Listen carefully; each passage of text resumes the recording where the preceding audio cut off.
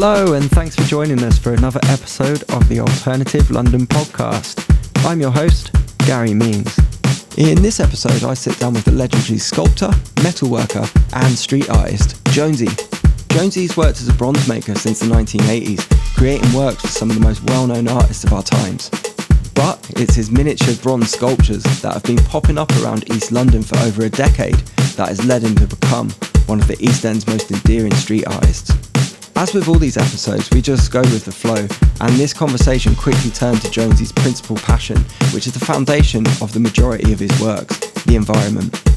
I've been really looking forward to getting him on the podcast, and it's always a privilege to have him share his wisdom. I learned a lot in this episode, and I hope you enjoy this one too. So, here it is, the Alternative London podcast with Jonesy. Oh, that's real good. So, here we go.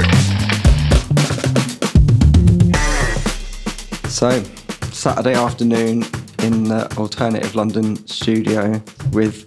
Both of us with a smile on our faces. Yeah, I know, massive. Well, I got a massive smile every time I see you, Jonesy. I was in a right bad mood this morning. As soon as I see you, I'm smiling again. Don't know why. You just do that to me. Yeah, you're an absolute legend, and I'm so happy that you're here doing this. Thanks for coming on. How you doing? You all right? Yeah, not too bad. What's going had on? the best week, but yeah. What's been going on? Well, started a fire. That wasn't good news. Nothing damaged apart from a cloth screen, but yeah, it was a bit exciting at the time. Yeah, you've got a bit of a fire starter hairdo going on at the minute, actually, haven't you? With the green and the spikes. Yeah, I've always got this tinge of green from the foundry on me, I think. Yeah. Oh, is that from the foundry? Is it? Yeah, it's all the copper, I think, in the air can kind of dye your hair green. Just when you don't want it. Wow.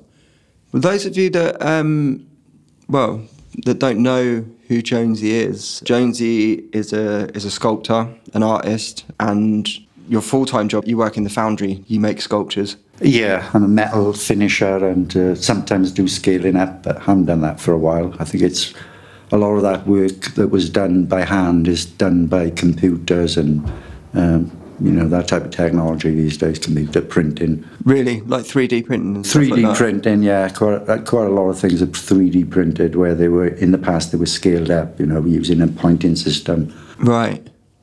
And they don't do any of that sort of stuff? No, sometimes it's still done, but it's mostly done by printing these days. Yeah. Okay. So yeah, your kind of main job is in the foundry, but I suppose what most of our sort of followers and people would know you for is your street art, which is very unique. I don't know anyone else that does bronze sculptures and welds them into lampposts and sticks them into walls.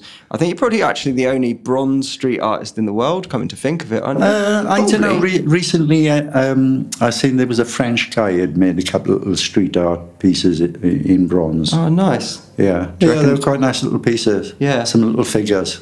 Oh, wicked. Yeah, so there is that kind of crossover, isn't there, between your kind of, I suppose, your day job and your street artwork. So how long have you been working in metal? Since 1998. Right, okay. I thought it was earlier than that. No, 1998. I thought you moved to London to become a sculptor. No, sorry, 1988. 1988. Yeah, sorry.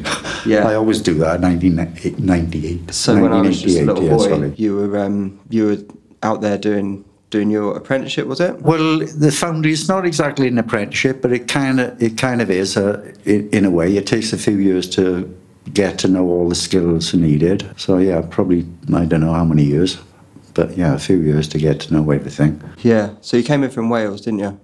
Yeah, I'd worked in a little foundry in Wales. I'd swapped my labour for casting things in a little foundry that was in Penarth at the time. Mm-hmm. And they closed down, and the guy moved, Martin Bellwood Foundry, he moved to Mid Wales. So I was kind of part of the reason why I'd moved to London, along with a girlfriend I had at the time, fancied moving to London. And yeah, I just got a job in the foundry, more or less stayed there since, apart from some time working in France and with Barney Flanagan in Ibiza for one summer. Every time I see you, I'm like, oh, what have you been working on? And you're like, oh, nothing much, just like this Tracy Hemi thing or a Anthony Gormley thing or something like absolutely massive. The Foundry does a lot of the big names, I think, in London, a lot of the main people. It's probably one of the last foundries left, isn't it? There's some other small ones. Bronze Age is a little one down in Limehouse. They're still going. There's a few around. Yeah. Yeah. And what was the attraction for you to go into sort of metalworking? Did you study art? And I had already made a few small bronze pieces. As I said earlier, I worked in the foundry in Wales, casting some pieces of mine there. And I always liked the material, I liked the quality of it, I liked the fact that it kind of lasted a long time as well. And I was a big fan of kind of Celtic bronze pieces, Right. At the time. I still like that now. I mean, I think it's kind of beautiful stuff. The material itself was so kind of luscious sometimes if it's worked. Yeah, it's beautiful stuff, isn't it? Yeah, it can be, yeah. It can be seen a bit old-fashioned sometimes, I think, but for me that wasn't a problem. I think a lot of things are coming full circle now. The last podcast that we did was with Nadia, who runs a jewellery company called Stucky, and we're talking a lot about how people, I think maybe even more so since the pandemic, when people felt very disengaged from kind of real life and everything was online and on computers. You've seen people really wanting to get back to doing things with their hands and a real desire for craft and craftspeople, I think, these days. Yeah, I kind of think you're right. I mean, for me, it seems to be like kind of splitting in two directions. There are those that are going kind of with the tech, and there are people then that want to go back to using their hands. And I think both things are valid. I mean, I don't have personally, I'm not too good in the tech stuff, so I do the traditional things. Most of the time when I sort of talk about you on the tours, I do talk about you as one of my favourite street artists. And I think, just the way that... Thank you.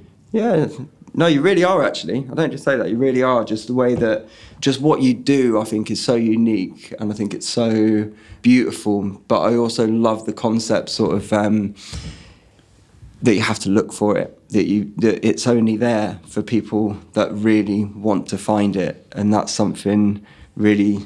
I'm not so sure if that's so much by design, because in a way I do want a big audience for the thing, because of the work, because for me it's about trying to put across an environmental message with most of the work. Yeah. So it's not about hiding it away necessarily. It's just a coincidence of what I make. It's limited in how much I can afford to pay for things and how much I can handle. Because most of the time I like doing that type of work on my own. Sometimes I'll go out with other artists and paste things up.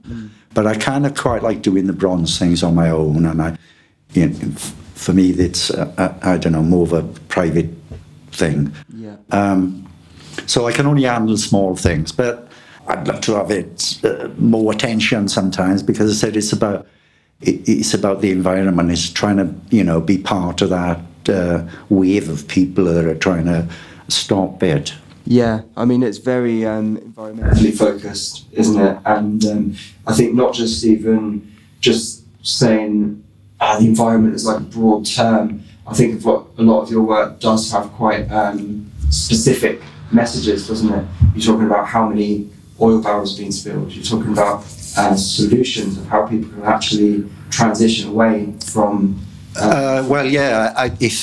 if there's a problem, it's always nice, if you can, to try and suggest possible solutions to it, because there's no point just complaining about something unless there's something that can be done about it.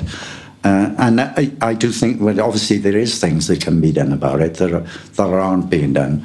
One of the focuses that I've been working on recently is geopolymer concretes. Mm-hmm. It's one thing that the world would benefit from using a lot more than they are, instead of traditional concretes. Concrete at the moment is the fourth biggest contributor of CO2 after oil, gas and coal. And it's the most used material on the planet after water. Wow. And it produces a lot of CO2. And there's an alternative to it at the moment, which is it's a rediscovery and a rethinking of the traditional Roman concrete, which uses another way of setting the concrete. And they've discovered that it's stronger, it's more durable, it's acid resistant, it's heat resistant. It outperforms concrete on every level.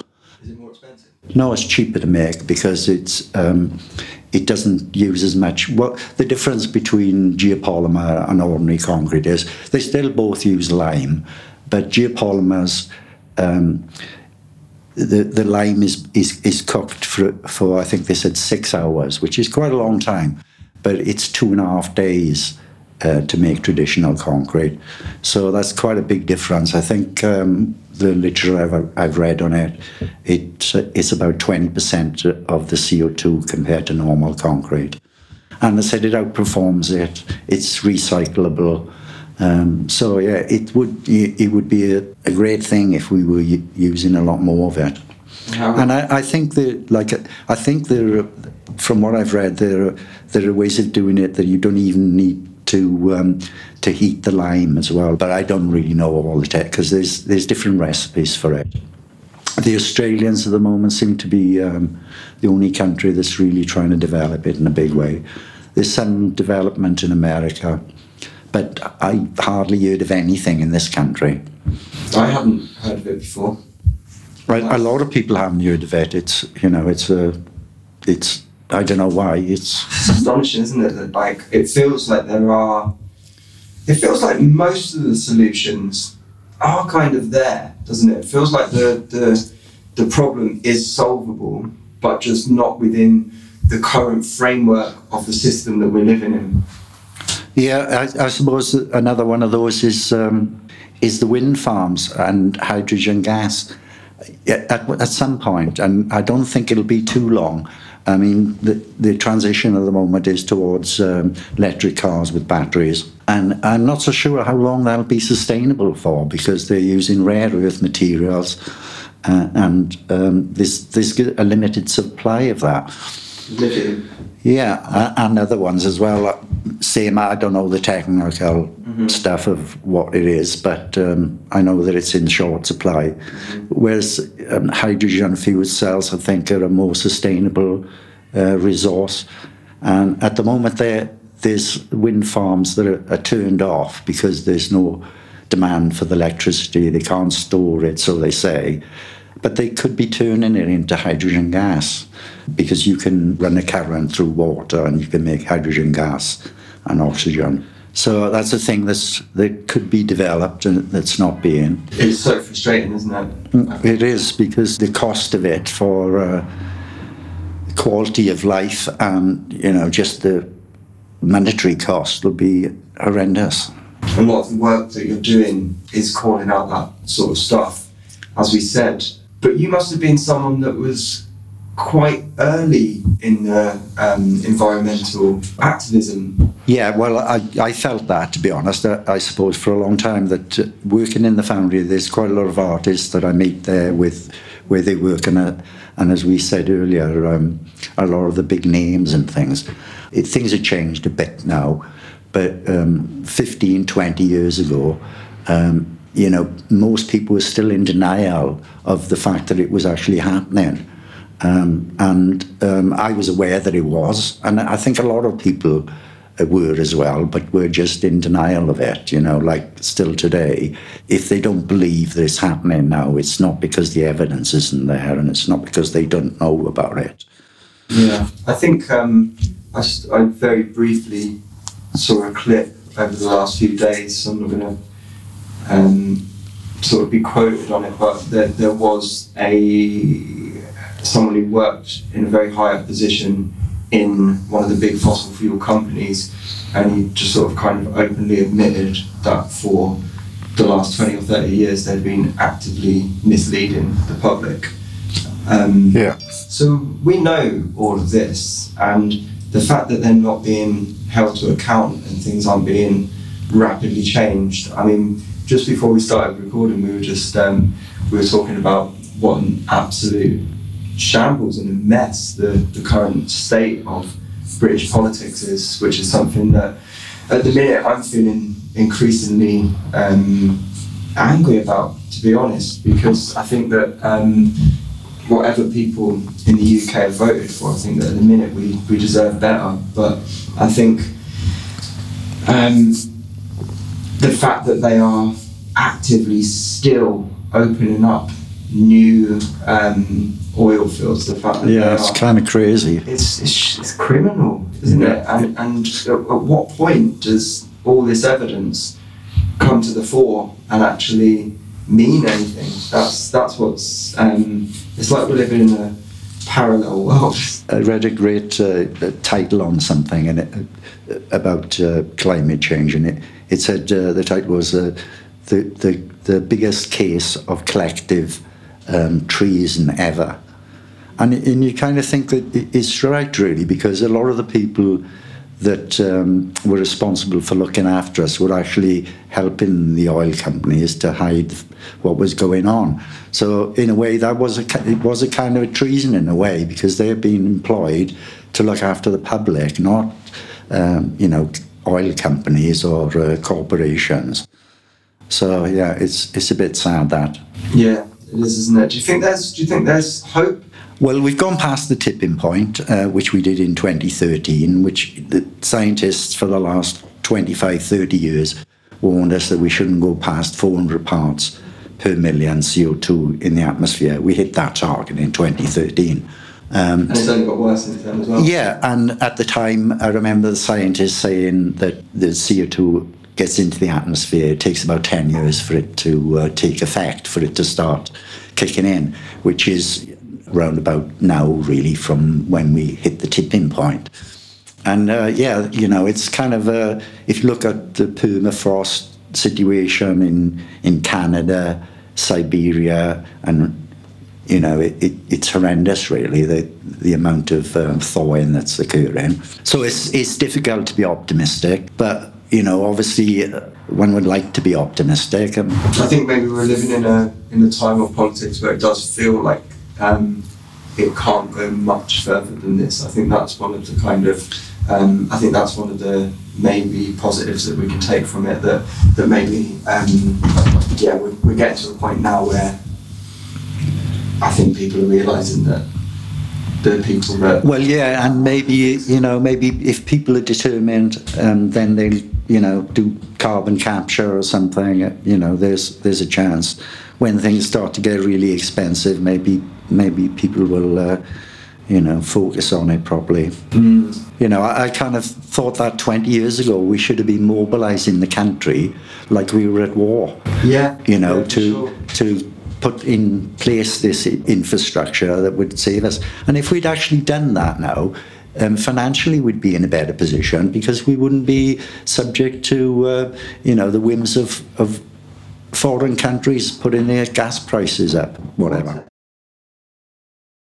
Yeah, so in short, it's an absolute fucking mess. And but I like the fact that your artwork does at least challenge a lot of these ideas, and at least kind of puts those ideas out there as well. Because for something that could just be seen as something that's, like I was saying before, it's kind of unique and it's very beautiful, to have that weight with a message behind it as well, that's the icing on the cake, I think. It means something to people, doesn't it? I hope so. I think it does, because we talk to a lot of people that see your work, you see, and you probably don't actually talk to as many people as we do that see your work. Thinking about it, we speak to people every day that see your work, and genuinely they do really love it. Yeah, you never really know what people think of your work. No. So it's a bit, it's a bit of a risk. You just gotta have confidence. I kind of thought, in a way, a long time ago, that it's a privilege to be an artist.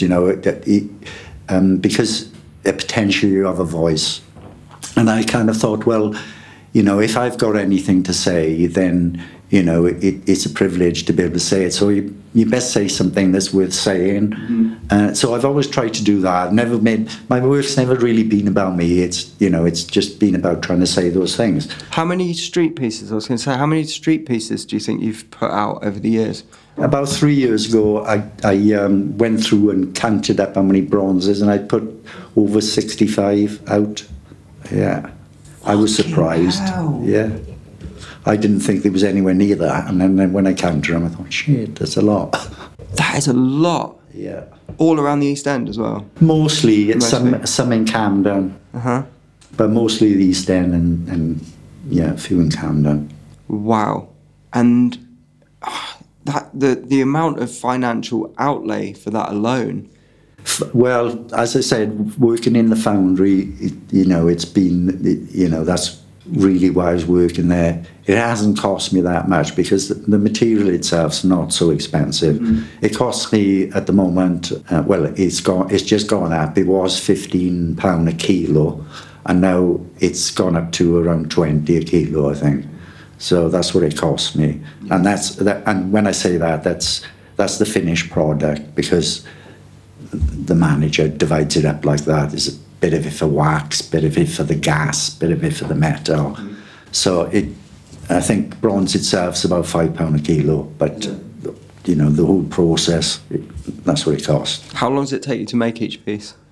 It usually takes me about 6 weeks to make a piece.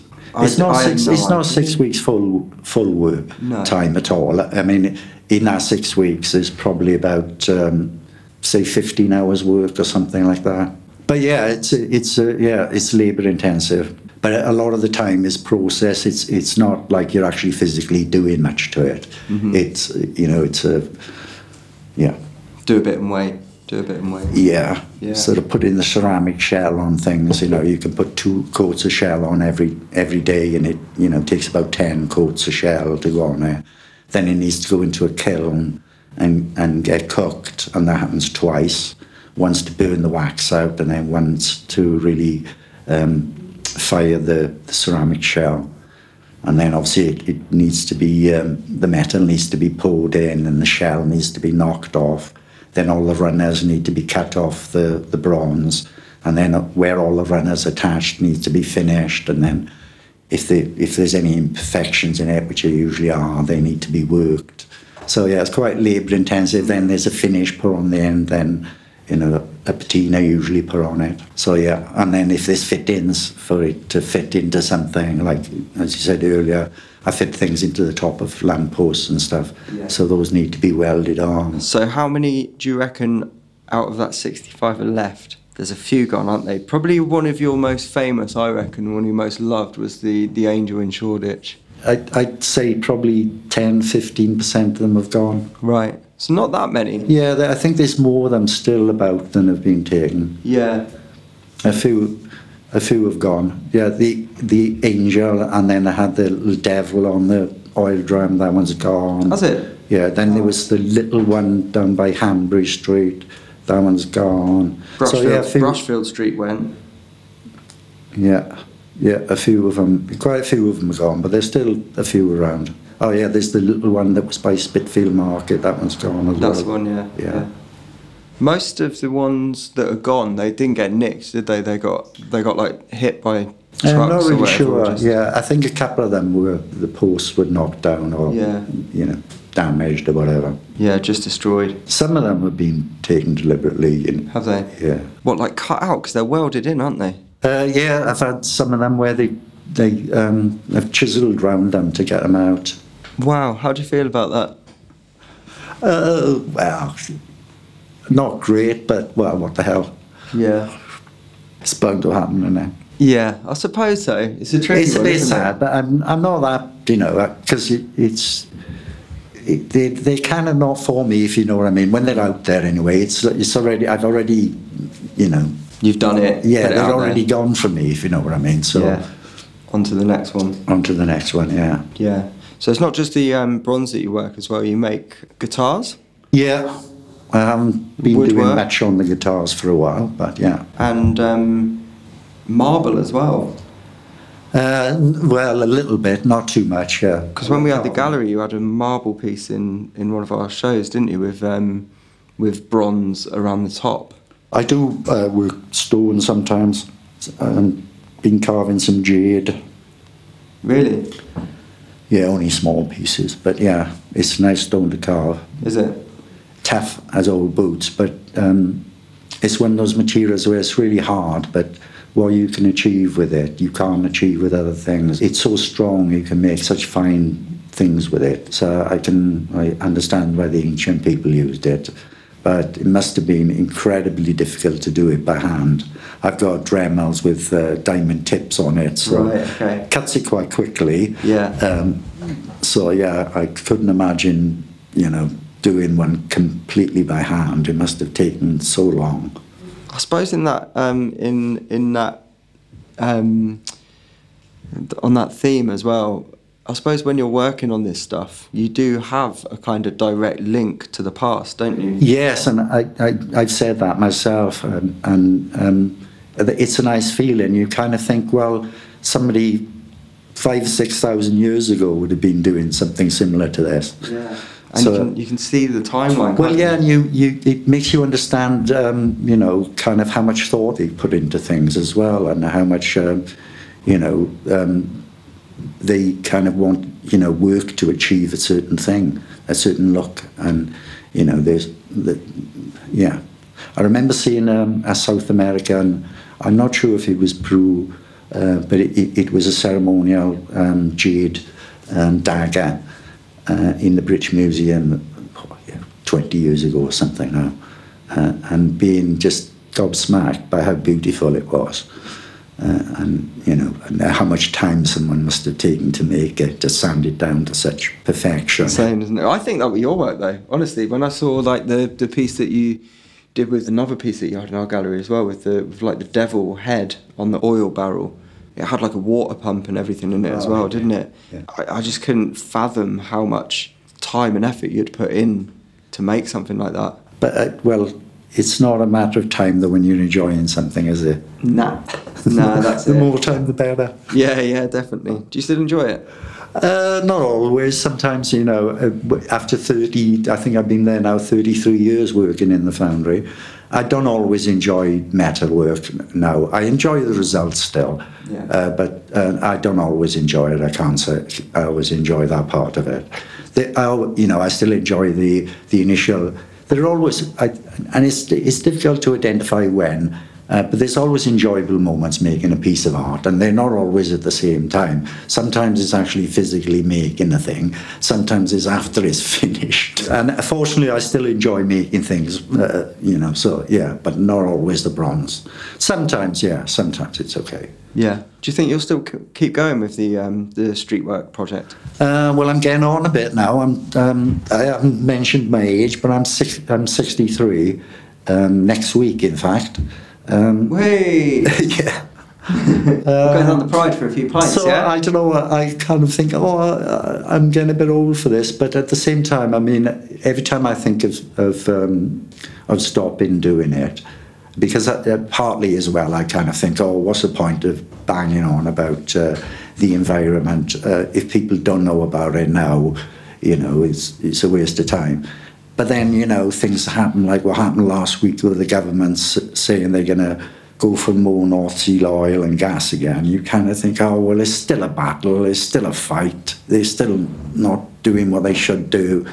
So, yeah, I feel like kind of compelled then, they've got to know that there are people that don't want it. And I think if they realise that there are enough people that don't want it, even if they don't care about the oil, they do care about votes. Yeah, exactly. And like you say, a lot of their voters are older people, so it's really important that an older person like you is standing up. Yeah, unfortunately, a lot of the older people are still in denial. Yeah.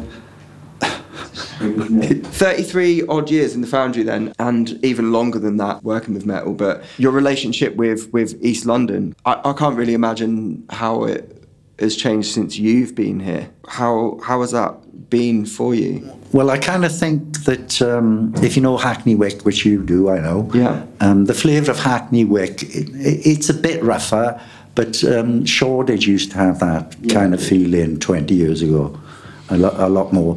If you go down to Hackney Wick now and Fish Island and things, a lot of young people there, it's a vibe, it's got an edge to it. I think Shoreditch was a bit more like that in the past. I think, as people said, it's become a bit more gentrified. It's nice, I still enjoy Brick Lane. I go down there. It's one of the most vibrant places in London still, I think. But, it's lost that kind of, student, people with not quite so much money, people who have just moved to London feel to it. Yeah, that's a good point actually, because it's still cool. I still love it down there, but I think that's the element that's gone, because I think a lot of people, like you and me, probably were there because it was cheap. Well, young people, they don't have so much money, do they? And people that are here in college and art students and whatever. Yeah, there's still a huge amount of artwork and a lot of sort of artistic activity down there, but there's not that many artists actually left living around that area, I don't think, anymore. Yeah, because I think it's that, because it's retained that because it's always been known for that for years, so people go there. It's like a hub. Do you still like the East End? Yeah, absolutely, yeah. And it's not all bad where I'm living. In fact, it was up in Limehouse. It's a bit further east than Limehouse. It's between Canary Wharf and Stratford. On the Docklands, closest is Langdon Park. In the past, that was all industrial area, and quite rough, nothing happening there, really grey, grim. And that area's improved now. By being gentrified, there's nicer flats there, there's better shops. It's better than it was in the past. Yeah, it's not all bad, is it? It's not all good or all bad. Well, I've said this quite a lot on the podcast and in other channels, but I think change is not always bad. Change is generally quite good, and it's the only inevitable thing, but we just got to be mindful of who that change is for a lot of the time, I think. And well, the area where I am it is a bit more for kind of working class people, I think. It's not a rich area still, but it's been improved. Yeah, that's great, isn't it? Yeah. Any final notes that you want to leave us with? Can't really think of anything. We did mention geopolymers. You mentioned geopolymers. Is there anything else in the environmental tip that you'd like to leave us? Well, not really. I mean, it's just, I think we covered it. Those were the only things that I would kind of trying to speak about in my work at the moment. They both, I think things that people should be more aware of. Wind farms, they should be using them, not turning them off. They should be somehow capturing that electricity, whether it's, because there's various ways. I said turn it into hydrogen, but there's other things you can do. Is you can pump up, simple things like pumping water into a tank, heating water, pumping water uphill and then leaving it go down and drive a turbine. All those things can be done with wind farms, with the power, instead of just turning them off. Yeah. All those little things can help, I think. Yeah, definitely. Just before we go, I think the first time that I met you, we were outside the Pride of Spitalfields, which is it's the best pub in London, and some of the best beer. The best beer, best pub in London. And on a Saturday, we used to do a lot of tours, so all the guys used to meet at the pub afterwards and have a drink, and we were outside chatting, and a guy came up to us and said, "Are you talking about street art?" And we said, "Yeah." And he said, "I'm a street artist." And we said, "Oh yeah, what's your name?" And you were like, "Jonesy." And we almost all dropped our beers, and we were like, "You're fucking Jonesy." We've been trying to figure out who that guy is for months and weeks, and I think since then you became a friend, and most of the guys that were around that time you became quite close with, and that was I still remember that moment. So yeah, I just wanted to remind you of that, because that was that was a good. Well, yeah, you don't always memory. know. I had a similar thing with Claude London one time. I think it was before that, even before that time I met you in the pub. So Claude is a photographer of street art. Yeah, he's got a great little, it's not a little book, it's quite a big book. Claude, he's a Dutch guy, and I bumped into him one time on Brick Lane. I was just putting up a piece of work and turned around, and there was this guy photographing me. And so anyway, I kind of stopped, got down off the ladder, and he said, he introduced himself, "I'm Claude," and gave me his card. and said to me, "Oh, if you want to see some of your works online, I've got some of them." So and then I got back and kind of looked up and I thought, Jesus, he'd almost found most of the pieces of mine. He'd kind of found about 20 different pieces that were like in some really obscure places. Yeah. And I just thought, well, somebody's noticing.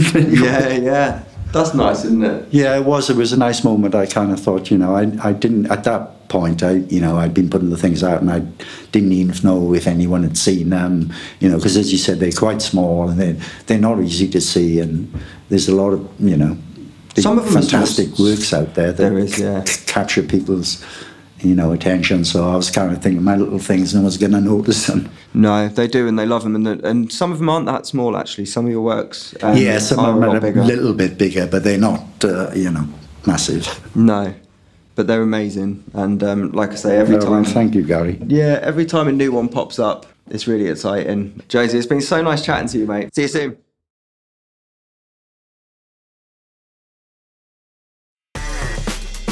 Thanks so much to Jonesy for coming and recording this. You can see his works over on his Instagram, linked in the bio. And as always, you can let us know what you think and leave a comment on the Instagram post for this episode on our Instagram. And give us 5 stars and subscribe wherever you're listening. This is the Alternative London podcast with me, Gary Means, edited by Stu Ballingle. See you next time.